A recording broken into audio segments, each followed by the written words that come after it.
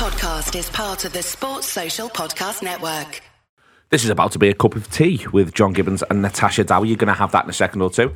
But John, you recorded it before. Natasha was confirmed as being the first ever women's LFC ambassador. Yeah, so when we did the show, you know, she says on the show that she's umming and ahhing about what to do next, and that was genuinely the case. You know, it wasn't just the same one thing, whereas when something else is definitely happening. You know, she was, you know, speaking to her on and off mic, and we spoke to her a little bit, you know, recently just at various things, and I know it was a tough decision for her in a way, because she felt like she could have kept playing, and she felt like she had, you know, a few more goals in her, and there was a few offers from you know, places in Europe and things like that, and so I think it was a tough one for her, because she felt like she could have kept playing. It wasn't one of them where she was like, I know I'm done. Yeah. You know, she felt she could have kept going. There was, as I say, there was offers there from clubs in Europe, but she just loves Liverpool, and hopefully that comes across in the podcast. And if it doesn't, it's my fault because I'm not got that out of it. She just loves Liverpool, and so when this offer came of being Liverpool's first ever female ambassador, and you know, what a thing to be, and I think it was just too good an offer to turn down, really. And so that ambassador role, you know, will be, you know, across the whole organisation as well. You know, she's going to be doing some stuff with the academy in terms of, you know, advisory, you know, with the youngsters and sorts of things like that. And then obviously, you know, match day, there's a lot of it around there, and she's doing more and more media stuff. I'm seeing her popping up on stuff that's great. So. But yeah, it's the offer. She just couldn't turn down Liverpool, and I think, you know, we can all, as Red, sort of understand that, really. I know she's really made up. I know she's been delighted to be doing it, and I know they're going to make a big fuss of her at the Liverpool-Everton game, which is great. So if people are looking to go to that, then look out for that. The Liverpool-Everton women's game, that's at Anfield. There's going to be a presentation to her to thank her. Apparently she's got 30 of her family coming.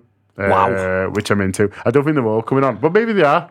Yeah. I mean, I'd encourage you. I might see if I can sneak on. Yeah, exactly. They won't notice an extra one, will they? I think if they've got 30, 31, they'd be absolutely fine. Yeah. And we mooch on there. So that's why we sometimes record bits and pieces, and we do sit on them for a period of time. We've got our reasons, and one of our reasons is we wanted to have this to sit there as part of the run into the start of the WSL season. Liverpool play Arsenal this weekend after this goes out. We've done our WSL season preview with Philippa and with Emma as well. That is available too. But Liverpool play Arsenal. It's away from home on the FA player. Then there's back-to-back home games, one being at Prenton Park, and then the week after against Everton. If you can make it down to the Everton game, we really think that you should look to do that. That would be the absolute business. It'd be great to see loads and loads of people there. But anyway, let's take it away. Here's John and Natasha Dowie. It is a cup of tea show. That is what the show's called. It's aptly named for our guest today, who loves a cuppa so much. She has tattooed it on her arm. It is Natasha Dowie, Liverpool legend. Thank you so much for coming in to see us today. Oh, my pleasure. Thanks for having me. Really excited. So you've got a cup of tea there. Yes. You rated it pretty well, I must say. Oh, the colour's perfect. The taste is good, nice and hot. So very impressed. So past the first test, Yes. we'll see how we get on here. I wanted to talk to you. It was funny when you we very kindly agreed to come in, and you said, you know, send over some ideas of what we're going to talk about. And what it did, it sort of, it ended up looking a bit, this is your life, so apologies for that. But I did want to start at the very beginning, because I'm really interested in your first memories of football, your first memories of falling in love with the game. Yeah, I think I was really fortunate that football was within my family. So my uncle played professionally in the Premier League for West Ham, Southampton, played for Northern Ireland, and my dad played semi-pro. So I was the oldest, and it was me and my sister Chelsea. She was a bit more of a girly girl, so I was the tomboy. So yeah, I kind of got, I guess, almost dragged into it, but I loved it. And at the time when I was younger, there wasn't the opportunity for girls to play football within school. So my dad just got me and a couple of my friends from my town in Harpenden, and we just used to go for a kickabout on the local field. And actually from there, my dad set up Harpenden Colts. So that's where that kind of grew, and I started playing for my local town team then. In school, I wasn't able to play. I have memories of playing at school with the boys, and then I remember one in particular, we made the final of this tournament, and then when they found out that I was a girl and I was playing, I wasn't able to then take part in it, and just things like that was quite tough because I just wanted to play at school all the time and I wasn't allowed, and that was the same at secondary school as well. So yeah, when I was growing up, it was just really from that, and from there I kind of got scouted then by Watford, and kind of then my career progressed from there and started playing for the likes of Fulham and Charlton, and the story kind of continues from there. Yeah, absolutely. But good on your dad for setting up that team so you sort of play with, because we all need those moments, don't we, when someone's, whether it be a parent or a family member or just someone else is going to go, do you know what, I'm going to make this happen. If you're not going to let the girls play in school, if you're not going to do this, then we'll just sort of do it ourselves. Yeah, it sounds cliche, doesn't it? But I wouldn't be where I am if it wasn't for my mum and dad, and they sacrificed so much to allow me to play, and that's all I wanted to do. That's all I remember as a kid, is having a football in my hand. And even then, when I was older and moved on to later on in my career signing for Everton, my dad would drive me 3.5 hours up the motorway for me to be able to play football. And commitments like that, if he didn't do that for me, then maybe I wouldn't be where I am today. Do you remember realising you were good? You know what? It's funny because I'm not someone that's short on confidence, but I always remember saying to my dad that I always thought there was better players than me when I was younger. And I remember certain players when playing for Harpenden and playing for Watford and my first couple of teams. I never thought I was the standout player, and my dad always says I'm the best striker in the world. So he's probably the least. You don't want to ask him what I was like, but he always said, "Tash, you were by far the best player. You'd score all the goals. You used to get scouted for England when you were like 13, 14, and that's how I first made my first England debut at 15 years old." So yeah, I didn't even think of it like that. I just wanted to play football all the time, but I must have not been too bad. But like you've said, though, the clubs start knocking and get asking you to come involved and get down. And how was that, feeling of, I'm sure you had the pride playing for your team and stuff like that, but putting on a kit of a professional team and stuff like that must have been quite a big moment. Yeah, I remember when I went then to Watford and playing for the first women's senior team. I was 15 years old, and some of these women, were like in their 30s. So that was quite a big jump. And then also I remember when I first got my England debut, I remember I was at secondary school and my mum came running down the school field waving this letter going, "Natasha, you've been called up to England." And it was just a bit of a surreal moment, and to put on that England shirt as well. And I remember scoring on my debut in Ireland, and my dad was there, and I'm half Irish as well, a lot of my family from Belfast, so that was a really nice moment to be playing against Northern Ireland. But yeah, it was surreal. I've got a great clip actually on my social media still of me wearing a West Ham kit, because my uncle used to play for West Ham, and it had Dowie number 9 on the back, and I just remember putting the kit on and I was so excited, and I said, who's number 9? Who's number 9? And Mum said, "You'll be a number 9 one day, Tash. You'll be a footballer." And I just remember being just so excited to put the kit on, and then obviously I've been a number 9 now for Liverpool. What are the aspirations at that age then? So you're 15, you're breaking through. I'm trying to think sort of where the game's at that time, but it's semi-professional at best, so people have got, jobs and things like that. So it's funny because if you ask a lad, he's like, "Well, I'm just going to be a footballer." Yeah. But for a 15-year-old girl, which you are at that point, even though you're playing women's football, it's not the same. So you haven't got the, I mean, for the 15-year-old lad, you're trying to tell him you need to keep going with your studies just in case, but you haven't even got a just in case at that point. It is having to combine both. Yeah, I don't think the thought of ever being a professional came into my head. When people ask me, "What do you want to be?" I would say a footballer, but that was never a possibility. So it was always a case of I just played for fun because I love playing. I didn't get paid. The first time I ended up getting paid was when I signed for Everton, and that was, when I was in my 20s. So, for pretty much from 15 onwards, it was just playing because I love playing. I remember when I signed for Fulham, I used to catch the train from Harpenden all the way into London, and then I used to have to meet my friend, and I wouldn't get back home till gone midnight. And, you just did these things, and it was hard balancing it with school. I'm not going to lie, my school did suffer towards the end. I did okay in my GCSEs, but then when it got into the A-levels, when I kind of then got a glimpse that I might be getting a scholarship to Loughborough because I was involved in England, I did kind of, I'm not going to lie, I binned off the education, and I probably shouldn't be saying that, but probably my studying took second place. But yes, still, even then, when I went to Loughborough on that scholarship, I still didn't think there'd be an opportunity to play football professionally. It just, you weren't getting paid.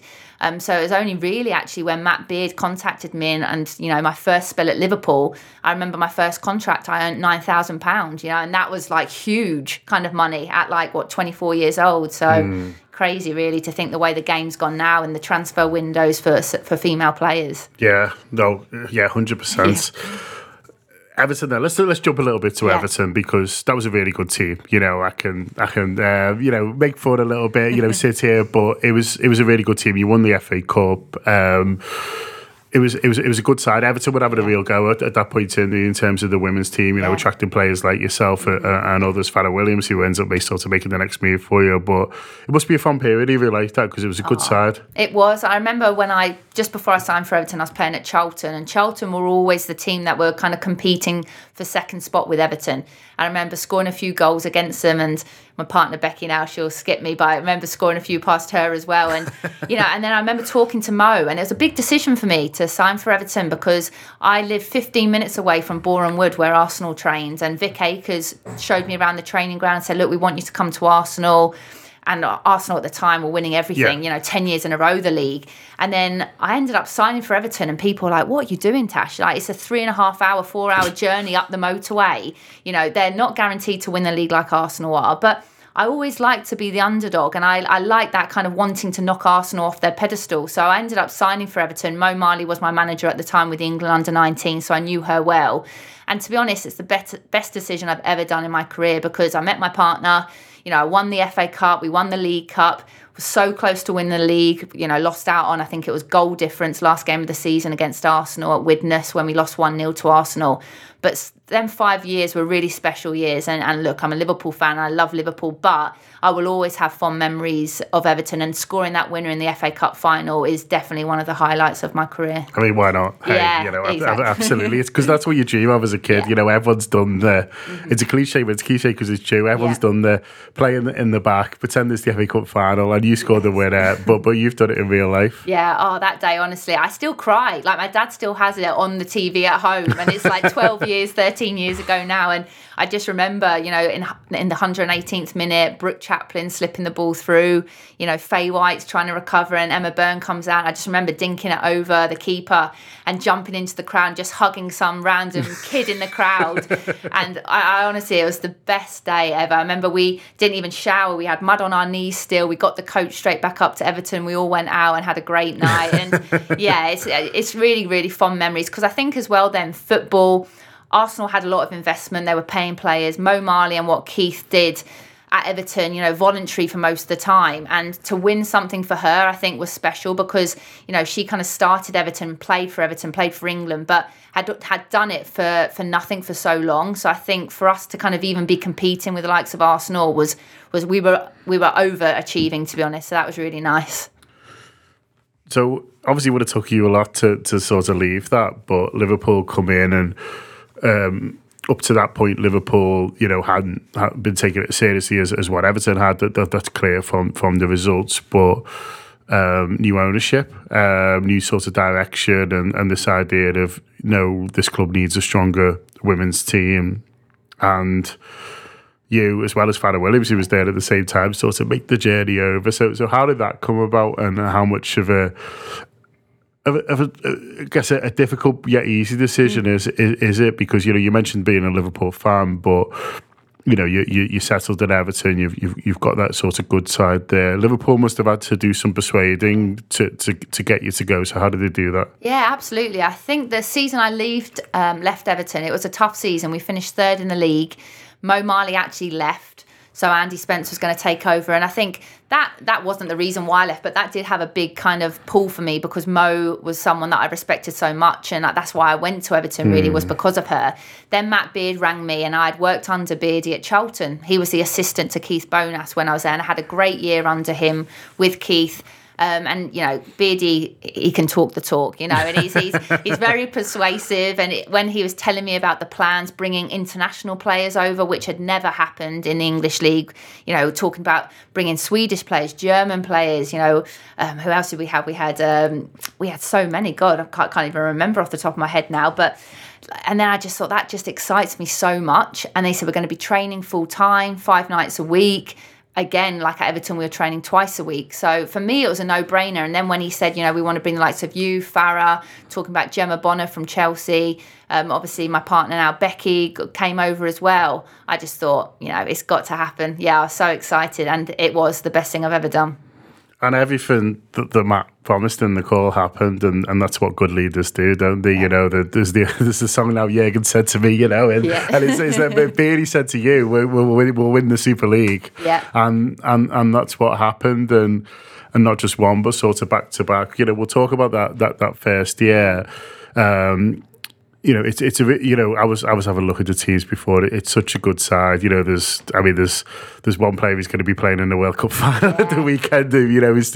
He's had such an elite career, but it was a really good team, wasn't it? That we got to watch. And do you know what? It wasn't even just that. The people, they were so special. And I always say, look, I've been very fortunate to play in 6 different countries for like 14 clubs. So I played for a lot of teams and met a lot of people, but that first year at Liverpool will never, ever be topped anywhere because it was something special, to bring a group of players together. And like I said, from Iceland, Katrin, from Germany, Nikki and Coco, Amanda and Whitney from USA, Lolo, all these from Sweden, all these different nationalities to just be able to click. You've got to give credit to Beardy for that, but also credit to the girls because to just do that within the first year when Arsenal had dominated for so long, Chelsea, had invested a lot of money and we smashed it. It's not like we just kind of won by 1 point, 2 points. We absolutely killed that season. We were scoring 4 or 5 goals a game. Yeah, and it was just the most fun I've ever had in my football career. And obviously, it was more fun for me because I was scoring goals. I got you top scorer of the year, top goal scorer. Obviously, got PFA Player of the Year. So it was a successful year for myself as well, which always makes football more fun. But yeah, even now we keep in touch with them, which is great. And Gemma Bonner's still a very good friend of mine. And I still, Nikki came to my wedding, and we all still talk. And we're actually trying to get a reunion together this year. And it's just great. It really is. I have very, very fond memories. Yeah, no, that'd be fantastic if you all sort of got to meet up again, especially as people are presumably dotted around the world now. If you look at it, Amanda Da Costa, she's had a baby now. Katrin's had a baby. Nikki's pregnant. It's amazing to see like their lives, and obviously social media is great like that because you can follow them and keep in touch. But no, that's definitely on the bucket list is to get everyone back and maybe back in Liverpool.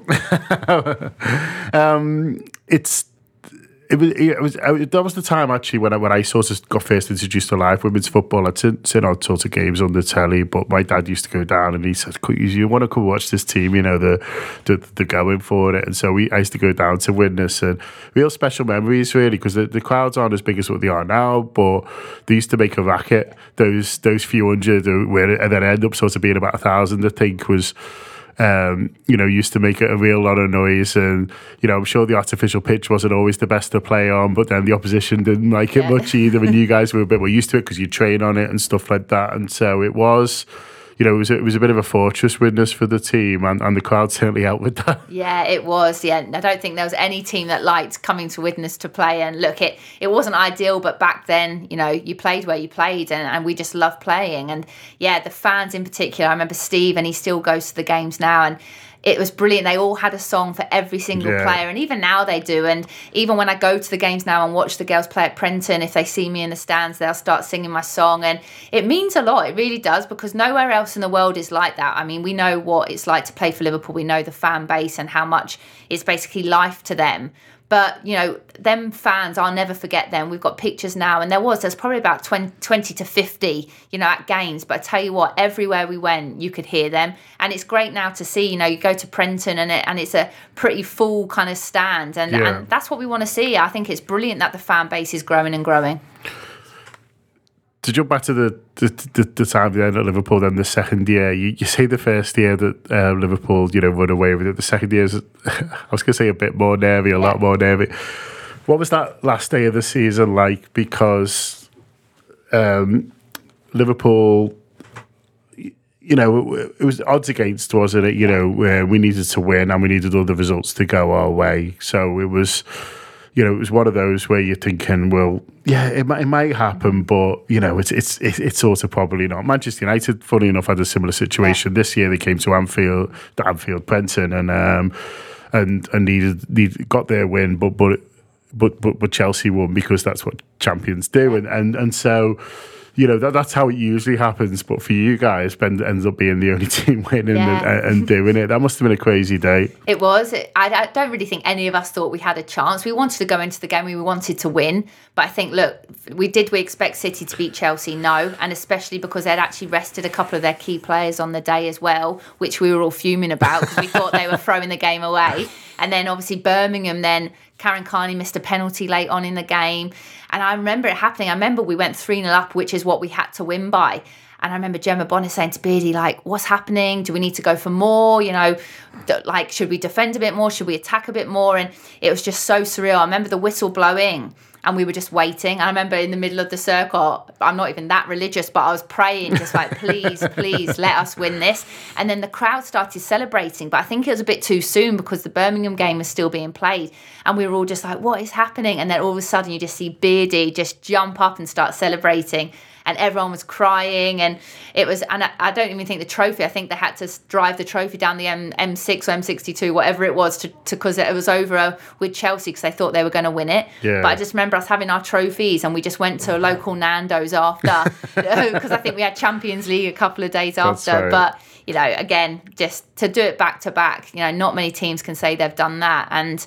Again, it's a very proud moment, and with Liverpool as well, which is my team. Yeah, 100%. I think you do another year and then sort of decide to move on. Again, how difficult a decision was that? Because the third season's trickier, a lot of injuries on the pitch and things like that, but also other teams had made great strides as well. And so are you looking at that and thinking, well, look, I've always wanted to play for Liverpool, I've done it, you know, I've won back-to-back league titles.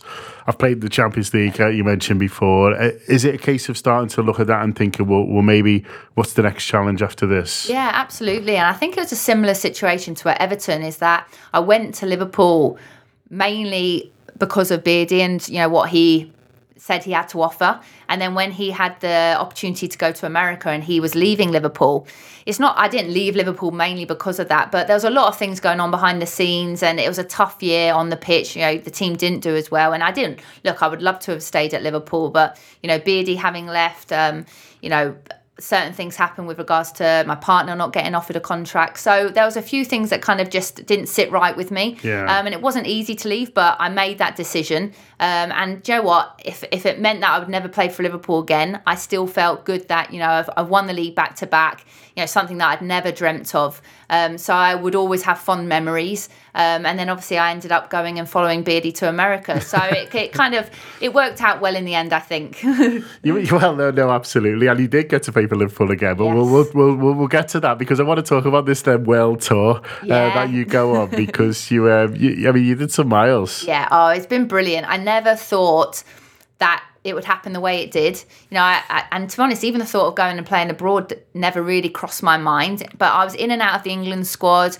And I thought, I can't just keep staying in England hoping that I'll play for England more regularly. And when Beardy called me and said, look, why don't you fancy coming to Boston Breakers to play over in America? You know, you watch Bend It Like Beckham and you think it's the league you want to play in. Yeah, of course. So I made the move and my partner Becky came with me, and that was really important for me, for her to be with me. I don't think I would have done it otherwise. So for her to put her career on hold and to support me was really key. And I had 2 great years over there. Look, the football was tough. Living in Boston was incredible. The lifestyle was great. The football, it was ruthless. It was different to what I was used to. Very athletic, very end-to-end and transitional. Not the type of probably the style that suits me. But again, something that I think every player wants to be able to say, I've played in America and at the time the best league in the world, to play against the likes of Martyrs and your Rapinos and, you know, some of the world names in women's football. So yeah, from there, I kind of Then got the opportunity to go and play in Australia as well, which I had 6 really good years over there at Melbourne Victory. Captained the club. It's my second home. It's a great city. It's unbelievable. It really is. Me and Becky were even thinking of moving over there full time to like live permanently, but it is a bit of a trek. So, but no. And look, if you think now, I played in Sweden, played in Norway, played for AC Milan in Italy, and it wasn't a case of I just wanted to travel for the sake of traveling. I always felt as if I wanted to push myself and be out of my comfort zone more. So, look, my choice to leave America was because the club folded, so I didn't have a team, so I had to leave. That obviously then pushed me to go to Sweden, where I played for Linköping, which was an incredible experience. Played Champions League again against Man City. Lovely city, but felt as if I was in my comfort zone a little bit there and that I could push myself a bit more. So then I went to play in Norway for Vålerenga, again, living in Oslo. Amazing, the lifestyle there, but again, still didn't feel as if I was really pushing myself. And then the opportunity to go and play for AC Milan, that to me was a no-brainer. A huge club, had great aspirations. I made history there. We finished second in the league behind Juventus, got into Champions League for the first time ever. And probably actually was one of the most challenging years of my football career because of COVID. The language barrier was crazy. In Norway and Sweden, they can speak English, but in Italy, my manager didn't speak a word of English. So I tried to learn a bit of Italian, which really didn't go down too well. It was pretty much ciao, come stai, and that was it. So for a year, it was quite a lonely place. And for Becky as well, COVID, being in the apartment, she didn't really have anyone to speak to. So that was tough. So I was meant to stay there for 2 years, but actually decided to leave after the first year and just to come home and then went to Reading. Yeah. And I think for me, Reading was a case of, I wanted to come back to England. And look, was Reading my choice? It didn't get me too excited. However, to be back in the English league, to see the way the league had developed over the last 7-8 years, I think that was more why I wanted to come back. And look, it was a challenging couple of years at Reading. I'm not going to lie and say that I loved my football there. But if we obviously continue and see where then my career goes next, I think it was a good move in the end. Just to touch a little bit more about those footballing experiences, do you think they made you a better player? Because, you mentioned there that in America, the style of football wasn't, sort of quite to your liking. But I guess, though, then you have to sort of develop and get new aspects to your game to adapt to what's going on. You can't just keep doing what you were doing at Liverpool if you're not getting those balls or whatever it is. And I guess similar, when you go to, all the countries that you played in have sort of slightly different styles, and having to adapt your game in those ways, do you think it made you a better all-round footballer? 100%. I think that's why I wanted to come back to England, to show that. So when I played in America, all the strikers were runners in behind, absolutely rapid. That's just not my game, and I was a striker that liked to hold the ball up, and I like to kind of bring players into play and then get into the box. So you're completely right. When I played in the likes of Australia, it was a bit more of a technical game. Sweden and Norway, a bit more tactical. So, and the language barrier then being at AC Milan and having to play football but not being able to speak to your teammates, all of these things were really challenging. But I loved that. I loved being out of my comfort zone, and I always felt as if I played my best football when I was out of my comfort zone a bit. Yeah, no, well, you certainly did a lot of that. But then you come back, you mentioned Reading, it doesn't quite sort of work out, but the call does come. Yeah. Bit beardy again, the smooth talker.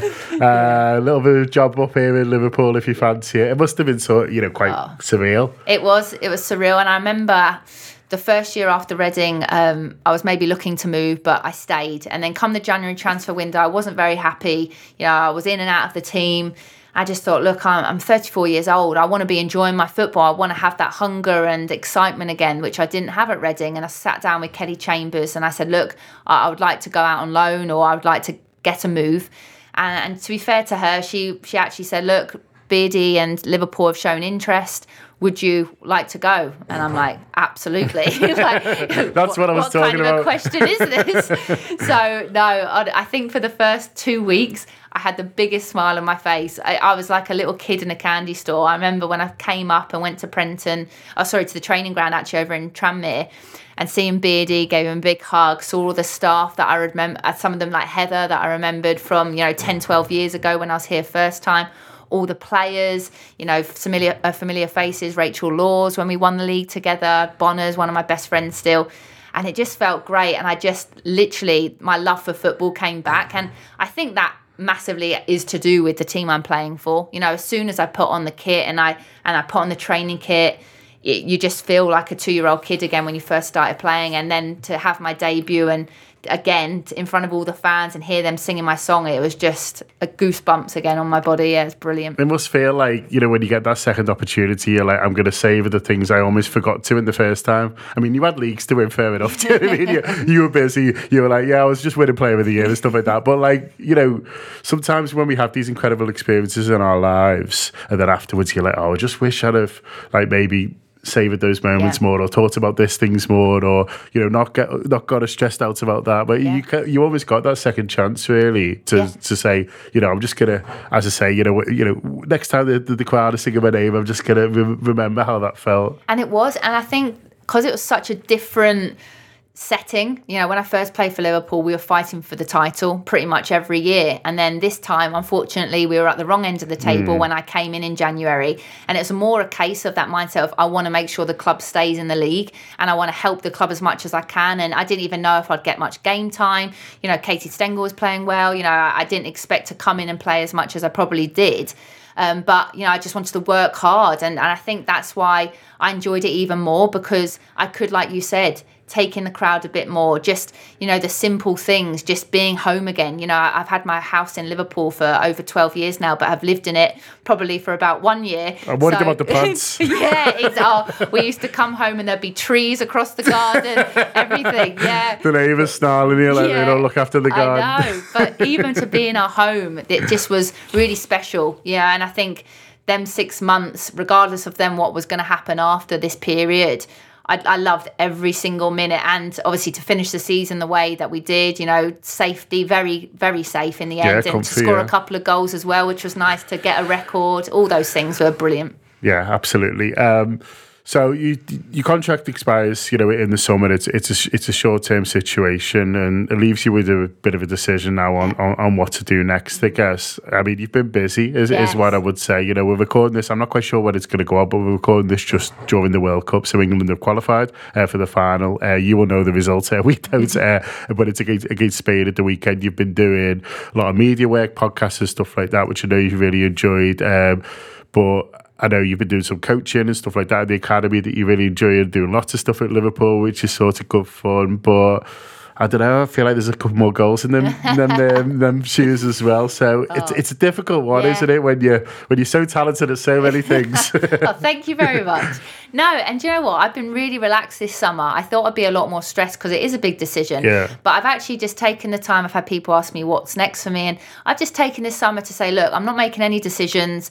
I've had some offers to continue to play abroad, which are very exciting offers, and also some offers off field. So I think for me, it's just a case of over these next probably 2 to 3 weeks, I'll just be sitting down, weighing up the pros and cons. Football's my life, it always has been. Yeah.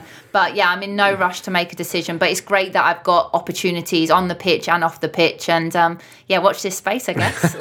It must be tough though on the footballing side, because like you say, you're doing the media stuff and do really well on that. There's the coaching that you obviously enjoy and probably sort of other things as well. But I guess in the back or even in the front of your mind, it's like, well, once you stop, that's sort of it, really. No, it is. You can't have it's not like a career break. You go, I'll go back in 5 years, have another go. No, you're spot on, and I think that's where I'm going to make sure I take the time to make the right decision. I think in yourself as well, you can feel it whether it's the right time or not. But I feel like I'm in a really good place, and when that decision's made, it'll be 100% the right decision, and I'm sure I'll have something else then very exciting to look forward to. But the media stuff you are doing so well. I mean, anyone can do a podcast, can't they? As we prove. But you are doing really well. You seem to be really enjoying that, and your personality comes across really well in all the shows. But obviously, you've experience and intelligence as well. And doing these shows you've been doing regularly in the World Cup, must have given you a bit of a taste for it, and thought, I'd love to do more of that. No, absolutely. And I've been lucky enough to do it for the last couple of years, and especially at Liverpool this past year to be able to work for LFC TV. And And I remember saying to Steve Hunter, he has the coolest job in the world, because you'd walk up the roof of Anfield and you'd see them singing You'll Never Walk Alone, and you almost want to pinch yourself. You're like, how is this kind of like, how am I getting paid firstly to do this? I'd do it for free. Don't tell them I said that. But, it's just incredible. And yeah, I love doing that. I got my A license, so I am a coach, and I love watching the game as a player and a coach perspective. But I think it's great to see more females and more faces on the TV now doing the kind of punditry and co-coms, and it definitely is something, when I do hang up my boots, whenever that is something that I'm passionate to do and want to get more involved in, for sure.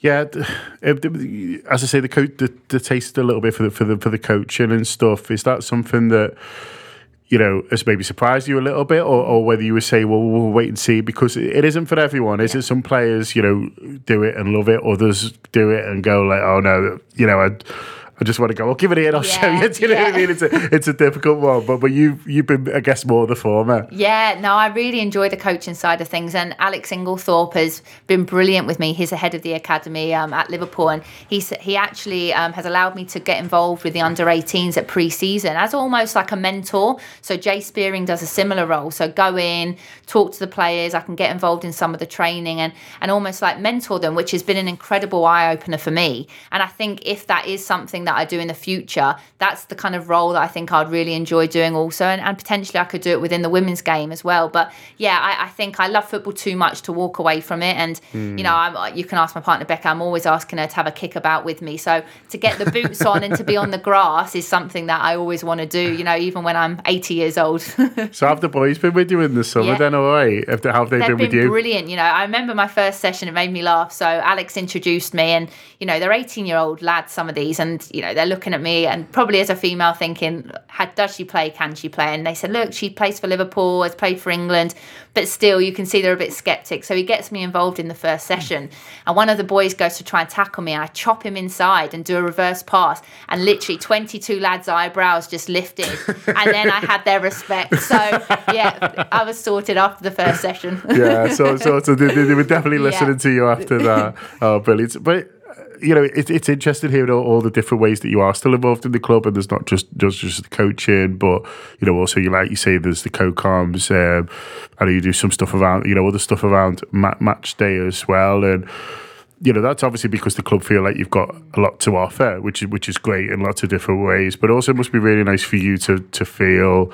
like, moving forward, that I guess you'll always be part of the club that you love, because like you say, you're a Liverpool fan first and foremost, and you've been a Liverpool player, and it sounds like they've seen something in you as a coach, but also your sort of personality on the other stuff, and want to sort of keep you involved, which must be a great feeling. I think this is where this club is just different to anywhere else. And look, I'm an adopted Scouser, I'm from London, so for the club I fell in love with the city. I fell in love with the people. I met my partner here.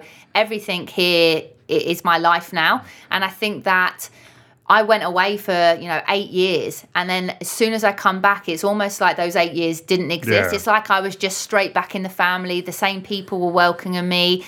And, Susan Black's been a big part of that as well. She's a real advocate for getting more female faces involved. And to be given those opportunities is so special, because I tell you what, it doesn't happen anywhere else. I'd be very surprised if it does.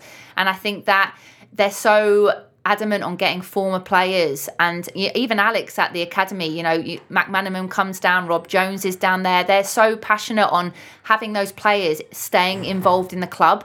And for the young academy boys to have those type of players and role models to be able to talk to. And I just think the club's special. It really is. And they don't need to do that. So and other people say, look, you've deserved it, Tash. You've earned the right. You've worked hard to get these opportunities. But also you need to have the people that want to give you those opportunities. And so I think that's where I'm really thankful for the club, because to just be a part of it and to stay involved in it is just brilliant. It's like the dream job, really.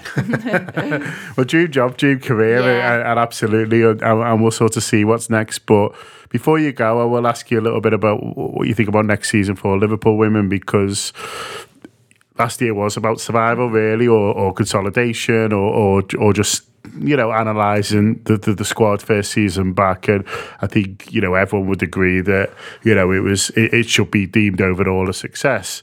But next year, we obviously want to do a little bit better. You want to be looking up the table rather than down. Are you confident from being around the squad, from knowing the talent there, from knowing Matt, from knowing people like Susan who are involved as well, and Russ who's lead? And are you confident that Liverpool can kick on? Because it's one thing wanting to, but everyone else wants it as well. And so, from what you've seen of as I say, the talents in the squad and the focus off the pitch, you're confident that we can kick on next year? Yeah, and I've been speaking a lot to the players within the camp at the moment. I say, what's the vibes like?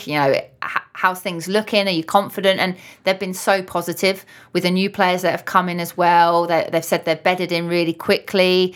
It's really competitive. And I think if you look at the players they brought in, Fisk, I think she's a centre half that has played in the league for a long time. And I think she adds a real quality in that back line. I've heard that I think it's the Austrian midfield player. I've heard she's a real talent. I don't really know her, haven't heard of her. But Beardy's, someone said to me yesterday, wait till you watch her. Wait till you watch her. And Beardy's good at that. He's kind of good at finding those little ones, there's talents that no one's heard of. So that's exciting. Obviously, we're hoping that Katie Stengel has another good year. She was in good form last season. She's going to be key, and bringing in the likes of Tash Flint, who's kind of been in and out of the league, and the young girl from, I think, is Sheffield United, the 18-year-old. So he's brought a mixture of kind of experience and youth, but I think then he's kept a good core of the squad from last year together, which I think is important as well. You don't want to mix it too much every year because then it takes time to kind of embed. But I think it's going to be interesting to see how their pre-season goes. They're going away, playing against some tough teams. So I think that will kind of give you a bit of an idea of where they're at. Neve's obviously come back from a World Cup and that had a great experience and played really well in that tournament. And Shanice, and hopefully the likes of Leanne Kiernan can get herself fit again and have a good season. So look, going to Melwood I think is massive as well. The training ground, all of those little 1%ers will have a knock-on effect when it comes to game day, and being in a more of a professional environment and having that more kind of Liverpool feel around you. I'm really excited, and I'll be following them. I'll be at every game as much as I can and supporting them like I always will. We'll see you there with your little boy. Yes, definitely. and we'll sort of look for it. Thanks so much for coming in. It's been a really sort of lovely, how long have we done? 37 minutes. Could have talked longer. But no, it's been fantastic to relive those moments sort of with you. So thanks a lot for sort of sharing them. And whatever you decide next, I'm sure you'll be wonderful. So thanks very much and appreciate your time. Thank you. Cheers, guys. Sports Social Podcast Network.